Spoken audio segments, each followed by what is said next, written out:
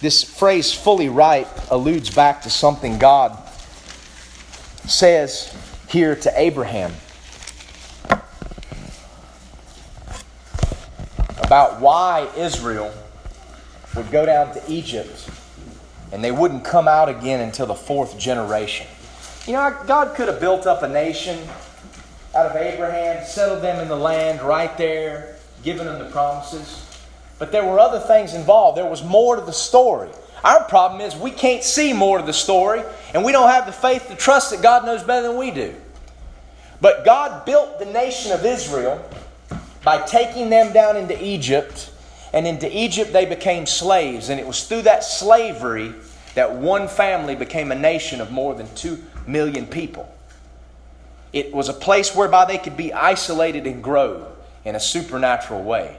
All this talk today about slavery and how terrible slavery was in American history.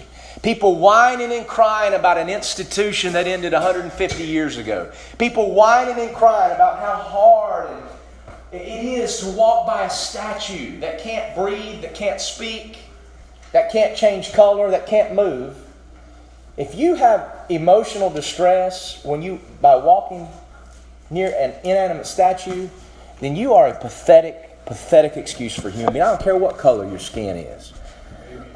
I'm going to tell you another thing. For black Christians in this country, there's many who love the Lord and preach the gospel and take a stand. There's many who are false, just like Whitey. He's false most of the time. But any black Christian out there that spends his time lamenting slavery as opposed to preaching the gospel ought to repent. Ought to repent because he has no idea about the sovereign providence of God. He has no idea that through slavery God took a people, idol worshipers, out of jungles and transmigrated them to a place where they can grow into a population. And over time, the gospel of Jesus Christ would take root so that it would produce, at least for a time, a culture that really fears God and trusts God, and a culture out of which some really solid God-fearing men and women have come. Is that any different? I mean, it's obviously different because it's God's chosen people, the Jews, but it's a microcosmic picture of what God did with the Jews. Are there any Jews that sit around lamenting and whining about the Exodus? No, they use it as an opportunity to declare God's victory. Now, they sit and whine about the Holocaust a lot. I'm sick and tired of that too. I'm sick and tired of Jews walking around crying about a Holocaust that didn't even involve them.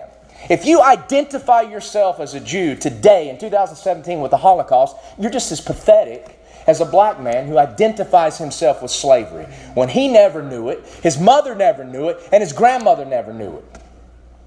I'm sorry, it is what it is. The Holocaust was a terrible thing, but what Jews that lament in this need to do is open their eyes and see that with the Holocaust, God did with Israel just what He did with the Exodus. And the greatest revenge against the Nazis was grandchildren. The modern state of Israel. Quit whining.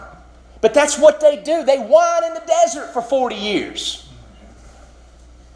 And you know what? This isn't an attack on the Jews. I love the Jewish people because they're beloved of God. It's also an attack on us because we haven't learned. We're worse than they are because their testimonies are given to us in the Scriptures as a warning. So we've got the warning and we've got the example, and we still do the same thing they do. So we are worse than they are. Whining, crying, entitlement Americans who think that because their internet goes out, that they've got it real bad. Or think that because there's a statue honoring a soldier that died 150 years ago that they're in danger. Or because somebody else in America thinks that they're not as good as they are because of a different skin color, that they're in danger. What is there? 18 total KKK members left in the United States today? I mean, really, when is the last time those fools have had any influence anywhere? When they march, I don't know when the last time they ever marched around here, but nobody ever paid attention to them. Why all of a sudden is this a threat?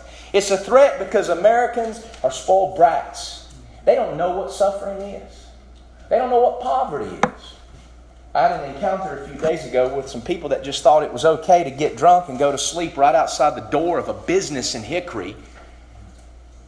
A business that also includes our dojo. And I told them they had to leave. I probably should have been a little nicer. I should have used it as an opportunity to preach the gospel. The smell of alcohol just got to me. It got to me. The fact that someone walked in the dojo and stole my Apple Watch got to me. The fact that people were peeing on the side of the building got to me. The fact that somebody defecated outside the dojo door and threw toilet paper down there got to me. The fact that cigarette butts are left there got to me. The fact that people think they can just come and do whatever they want on somebody else's property got to me. I told them they needed to leave. Don't come back. They got mad at me, cursed at me, talked about, you don't know what it is to live on the streets. Maybe one day you'll find out what it is to be poor. I said, you're not poor. I said, you're just a couple of bums. You're not poor. You don't know what poverty is. You've never seen poverty. You can live on the streets here and drink clean water. You can live on the streets here and have blessings that many people around this world could only dream of. You're not poor, you're ungrateful. And I'm just sick and tired of this attitude here in America. I'm sick and tired of it. And we're worse than the Jews that identify themselves with the Holocaust. We're worse because we've got an example. We're worse than the Jews that murmured in the desert because we've got that recorded. We ought to know better. But we don't. We whine and complain. Well, that's not very loving. Love bids a warning doom to children that play in the freeway. Love recognizes that the vintage reaping is coming. A bloody affair when the blood will go to the horses' bridles. And love warns that people might escape. Love warns the black man who cries and whines about racism. Love warns the Jew who's rejected God and Messiah. And love warns wicked Whitey, who thinks he's better than everybody else, who thinks he's smarter than everybody else, as he always has. Love warns.